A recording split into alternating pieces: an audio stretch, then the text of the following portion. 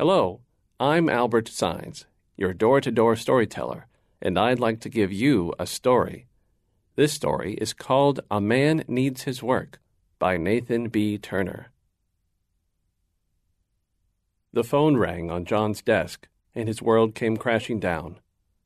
A voice crawled into his ears like a worm. "We're making budget cuts.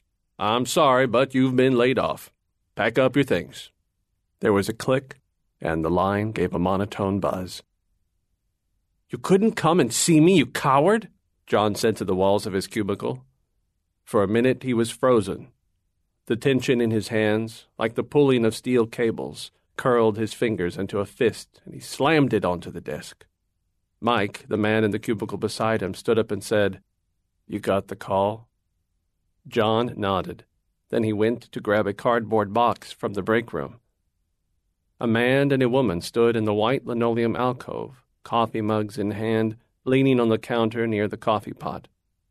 They were jabbering about the latest episode of American Ninja Warrior. John barreled in, and they were silent. The look on his face, the look of ill-fated chance, of unemployment through no fault of his own, sent a chill across the talking man's skin. He knew that one wrong word or motion would be enough to set John off. The punished innocent have a way of being short-fused. John grabbed a box near the coffee pot. He shoved past the chattering pair and yanked it from the counter. As he stomped out, the woman tried to protest and ask for an apology. The man nudged her and drew a finger across his throat, the silent way of saying, he got the axe. 10 years at the company had given him a plethora of things to pack up or throw out. The coffee mug he'd gotten when he first signed on, throw out. The photo of his wife, taken one day when she came to visit him for lunch, keep. All the business books he'd read on the subway into town, throw out. It went like this for 30 minutes, leaving only a small pile of things he wanted to keep and bring home with him. He carried the box one-handed from his cubicle. The march from his desk to the elevator produced a crowd of onlookers. The rattle of items in the box called all his fellow workers to attention. They stood watch over his trek down the hall. John's eyes drifted across the floor, and he saw those empty cubicles, reminders of other victims of the cuts. Nancy Smith, Jim Shaw, Bruce Stern. The empty desk stood vigil to the souls forced to brave the job market. The once proud workers who now were attempting to endure the crushing weight of their debts, bills, and families. At the end of the hall, John waited for the elevator to ding, and tried to avoid eye contact with those passing by. The elevator opened and showed only one other man, Alexander, one of the executives. He looked up from his phone and acknowledged John. "Sullivan." John walked past him to the back wall, objects clattering in the box. Hairs rising on his arm, John felt Alexander's eyes on him. Is he glancing back here? John thought. Is he enjoying this? John's fingernails pierced the cardboard, trying to restrain his anger. Alexander left the elevator on the 5th floor. John took it all the way to the lobby. The empty subway vibrated beneath him, and he could feel the eyes of an entire city through the windows. He was a failure, the layoff, the one who couldn't hack it. He'd come from his little town to make it in the big city, to scrap it out with all the other contenders for the prize. And for his efforts, the referees had dragged him from the ring, sending him to look for another fight. "Out of here, kid. You're fit for a lower class." What do I tell Mary? He thought. What do I tell my wife? Sorry, honey, but we need to stretch the dollar a bit farther. I'm going to need another job. Your teaching salary will have to pay rent for this month. At least, would any of that work? The apartment was still empty when he got back. It was only 1:30, and Mary didn't get home from teaching 5th graders until at least 4:30. 3.5 hours to do nothing but dwell on his unemployment. When John set his box down, all its contents drifted to the side, following the downward slope of the kitchen table. He pulled up one of their well-worn hand-me-down chairs. They'd planned to replace them using John's Christmas bonus, and sat down, elbows on the table. He thought, do I just wait for her to get home? There's a bottle of wine in the fridge. No, we're saving that for a special occasion. What special occasion could come now? Might as well get drunk. Wait, don't I have a bottle of whiskey somewhere? Why do I just want to drink? John needed something to occupy his hands. A man needs his work, he'd always said. He'd always thought it a flaw that he couldn't use his time well without a solid commitment each day. Whether it was school, his job, a pickup basketball game, or a service at the church, John required a focal point to be productive, to keep himself driving forward. Some people found a wide-open schedule to be freeing. He found it imprisoning. A cockroach scuttled across the floor, and John leapt up to crush it. Filthy parasite, he muttered. As it crunched beneath his shoe, he realized he would have to clean it up. Can't just let the corpse sit there, he thought. He looked around and saw how filthy the apartment was. The sink was caked with grime. The bathroom was riddled with mold and soap scum. The pantry could use reorganizing. The apartment was always hard to keep clean, and he and Mary were so busy worrying about how to make the rent that they struggled to take care of the place. He had found his work. The broom, mop, and bucket were stored in a closet near the bedroom, and cleaning supplies were stowed under the kitchen sink. He collected them in the center of the apartment and triaged each room to decide the top priorities. Bedroom, 4th, just needed a sweep and a dusting. Living room, 3rd, dusting and the sofa needed deep cleaning. Kitchen, 2nd, roach carcass and sink grime. The bathroom was the first priority. He took a long overdue scan of the shower and was shocked not to find something growing and squirming on the fake porcelain. The mold was caked, the soap scum was thick, and the small window beside the shower was slabbed with hair and grime and unimaginable filth.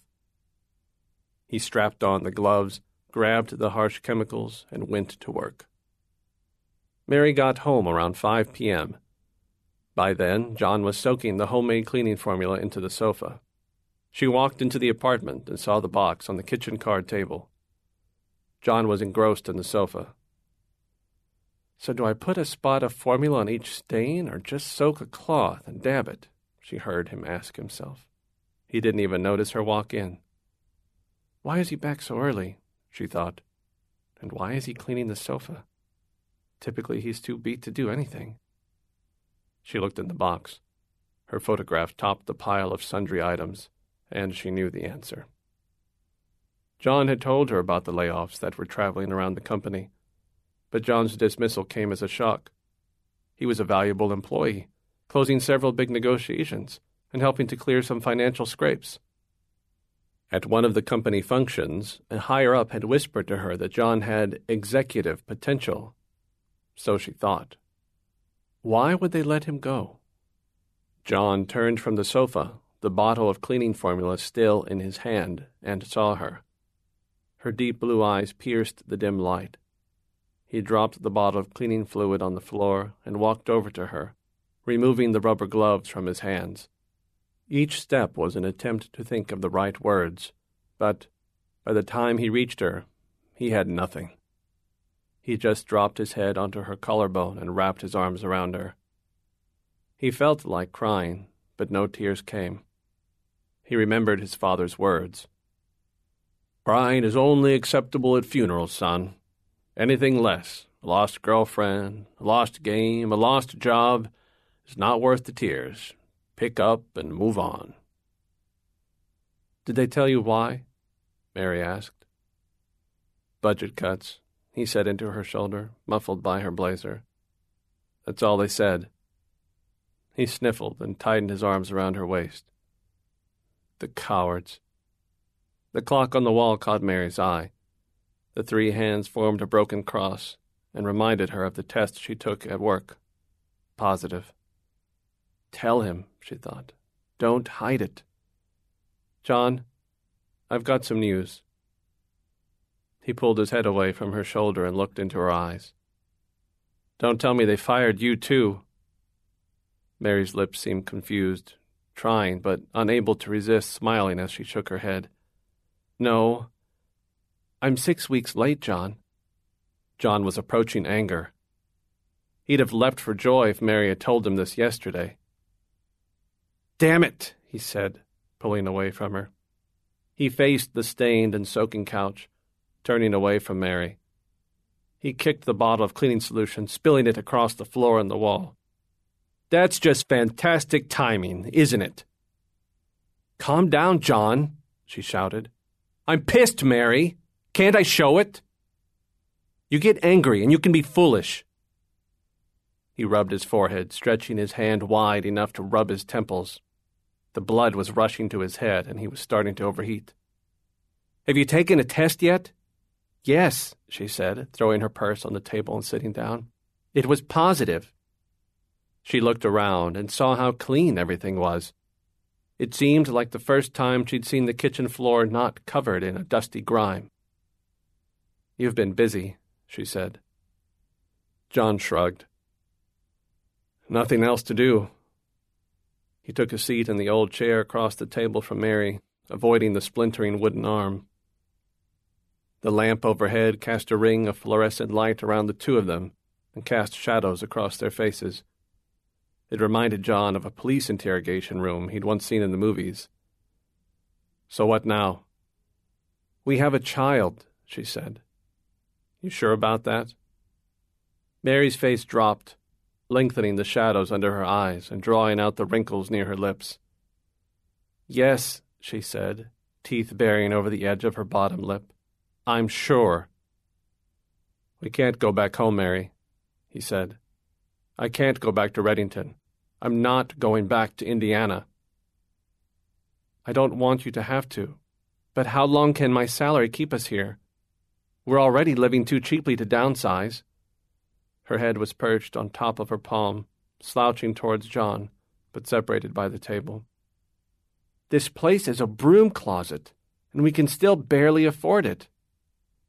I can find another job, John said. Or I can go back to working construction.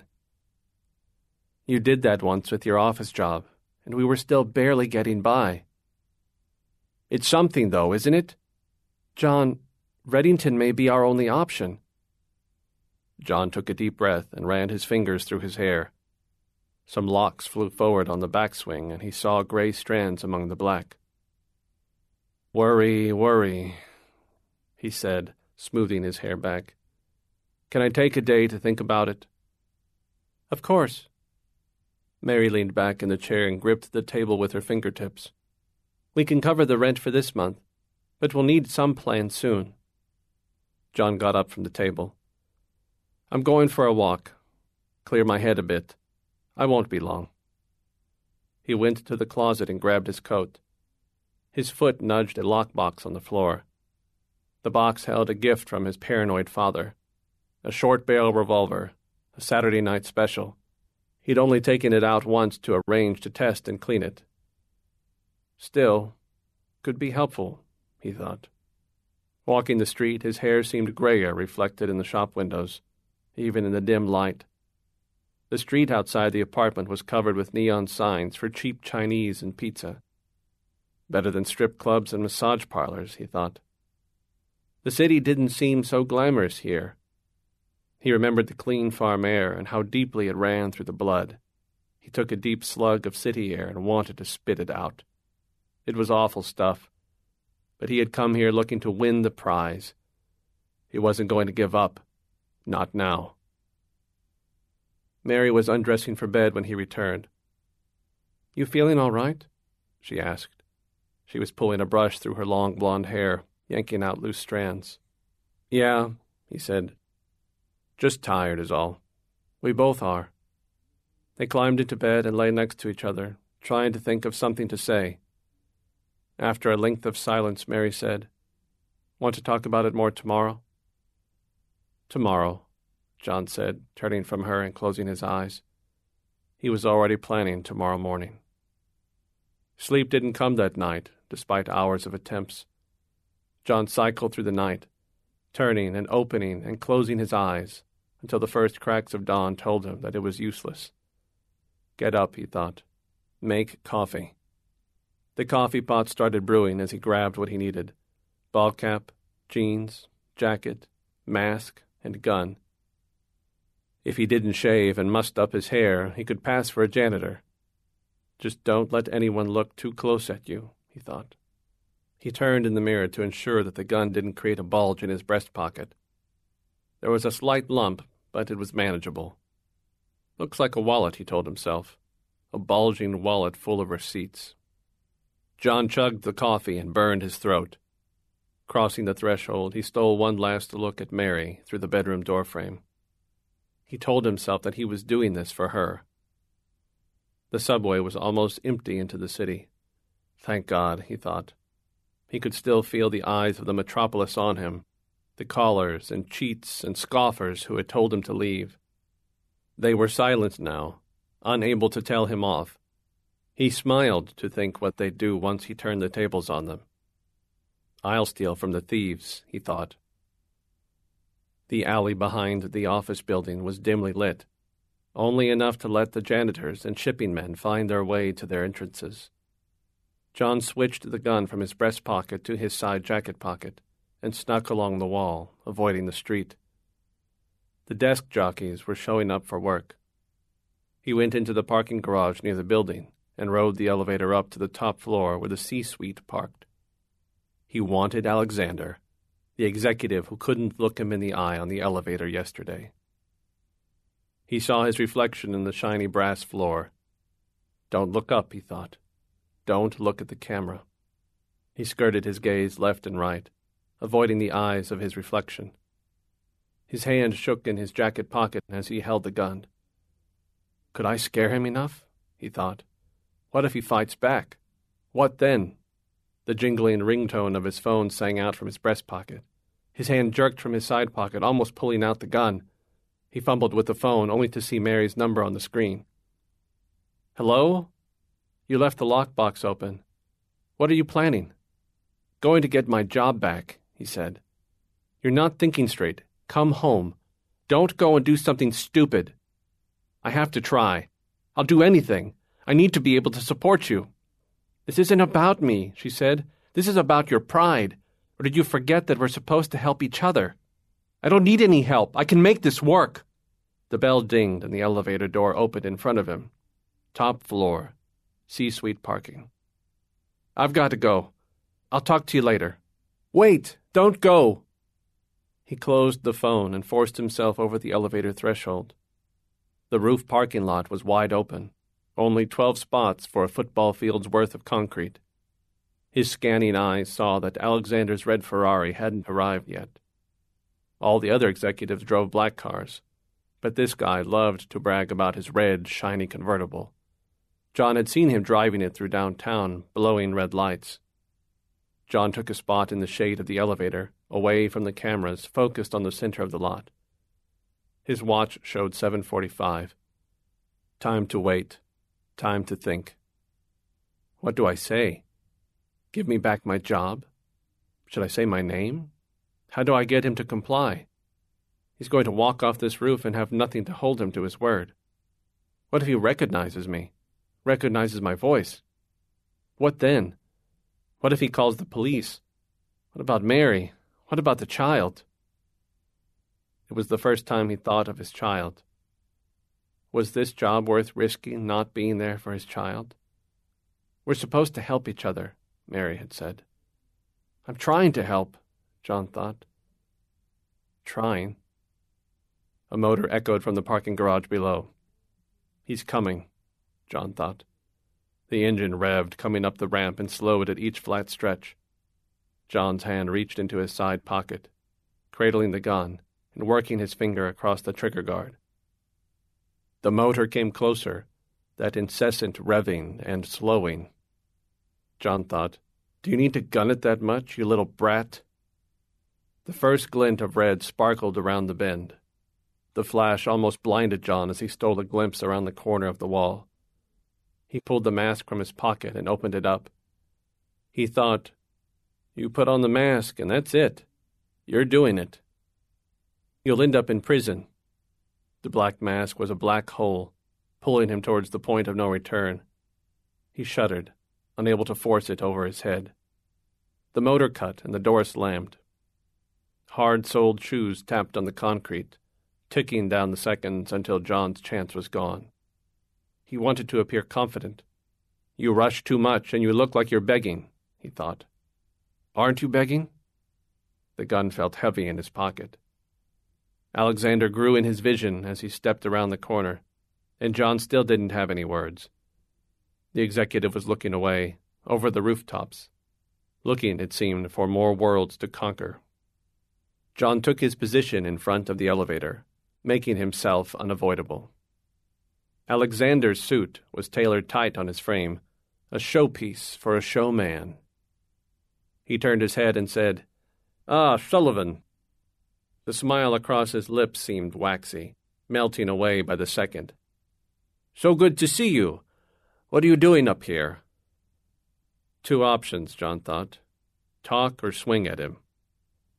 "I'd like to know why you cut me." "Wasn't that explained?" Alexander said, reaching into his breast pocket. He pulled out a silver cigarette case. "I should have thought HR would have told you already." "They just said budget cuts, but that can't be all it is." Alexander placed a cigarette between his teeth. The flame shot from the lighter and smoke spurted from his lips. "To keep you, we'd have to cut one of the executives. We couldn't figure out who."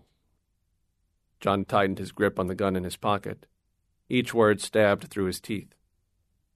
"Because you couldn't figure out who to cut, you left me and my wife out in the cold?" The cigarette bopped up and down as the executive spoke. "Didn't know you were married, Sullivan. Didn't know or didn't care." Alexander shrugged his shoulders. "So why are you here? Want your job back?" "I was on the executive track, wasn't I? Cutting me seems a bit foolish. We had counted on one of the older boys croaking sooner. Can't cut one of them loose, but we had to lighten the load." "It's all about protecting the top, isn't it?" Alexander shrugged. "Do you have an answer for me?" John asked. His voice echoed against the low walls of the parking lot. "What do you want from me, Sullivan? You're not getting your job back." "Why not? I've worked for you for years. I've saved your skin more times than you can count." "You're still replaceable," Alexander said, spitting out the spent cigarette. "No, I'm not. How about I go to your competitors? Tell them about your financial difficulties. Tell them where to stick the knife if they want to hurt your company." "You know just how illegal that is," Alexander said. "Our lawyers would have you locked up before sundown." "How am I the criminal here? You're the crook, the way you throw people aside." "There's no law against firing a family man." Alexander's lips cut a smile like a fresh red wound across his face. "I don't think you understand how weak your position is right now." John's fingers inched towards the gun. Scare him. Try to give him the shivers, he thought. Alexander cocked his head towards John's drifting hand.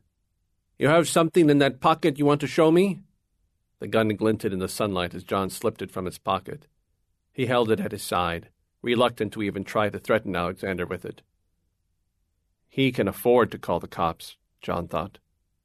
I can't afford to be arrested. "You really brought a gun?" Alexander chuckled and started walking towards the elevator.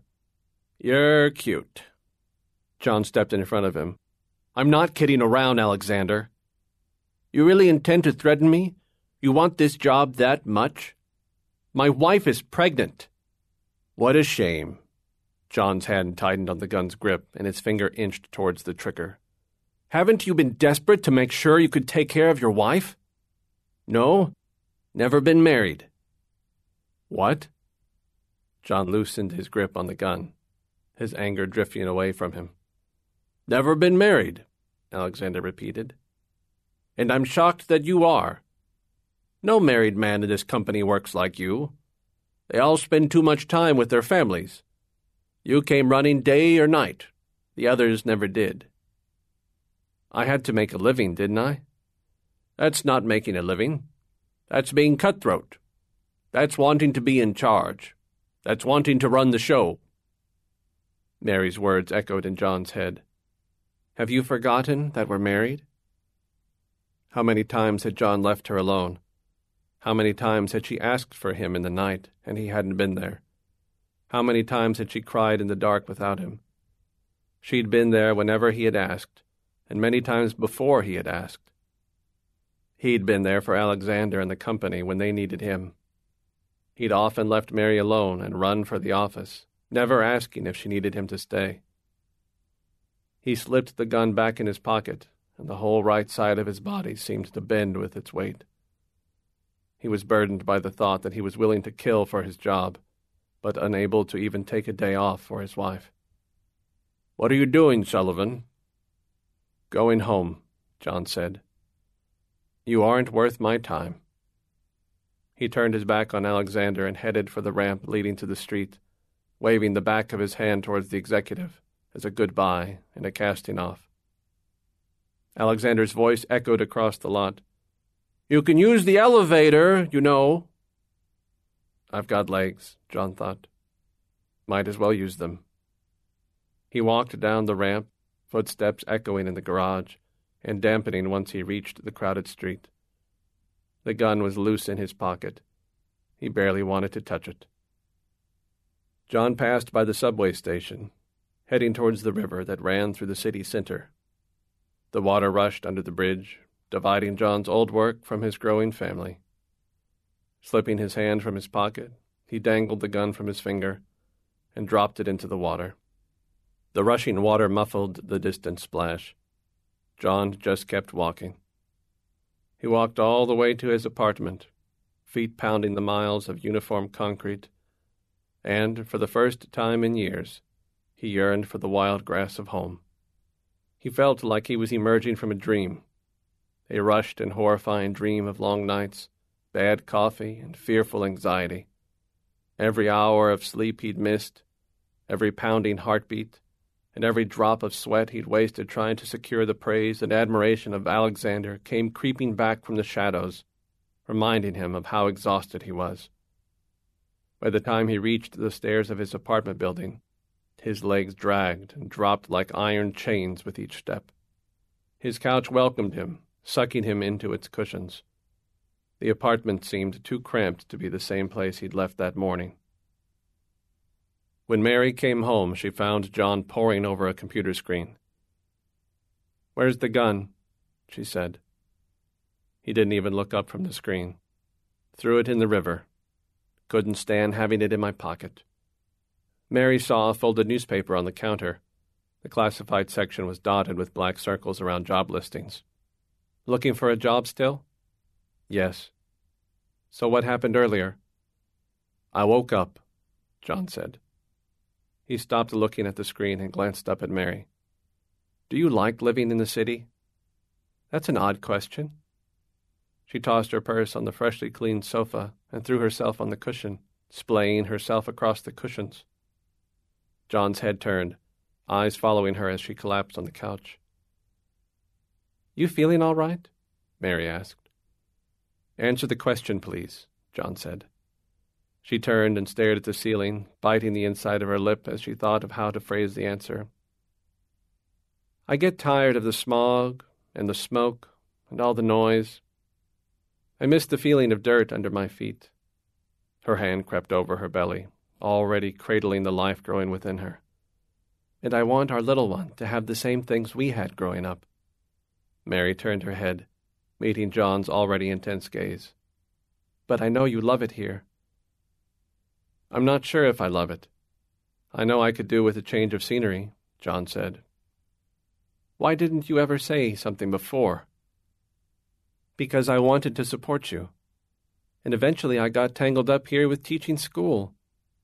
She glanced over his shoulder and saw the computer screen emblazoned with the name of their hometown newspaper. She tipped her head to the screen and said, "John, what are you doing?" He glanced at the screen. "If you want to move, we can move. I'm sure you can teach back home. I'll find something back there, too." "What about the company?" I don't work for them anymore. John rested his elbow on the table and laid his head in his palm. So we can go. We don't have a place to live back there. Then that's step one, John said, rising from his chair.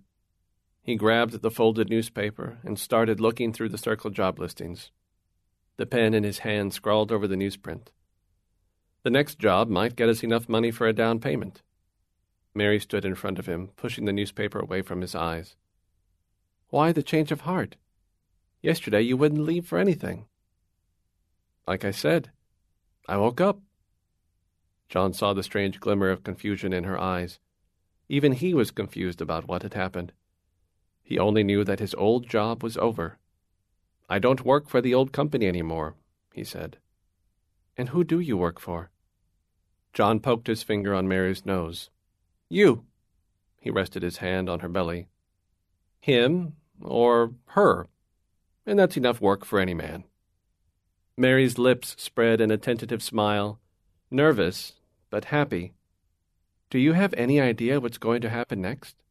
Nope, but we can figure it out together. Or have you forgotten we're married? Never. Will you ever forget? Not anymore. You just listened to A Man Needs His Work by Nathan B. Turner, read to you by your door-to-door storyteller, Albert Sines. Thank you for listening. Used by We Are One Body Audio Theater, with the permission of the licensor granted under a copyrighted license agreement. A production of We Are One Body Audio Theater.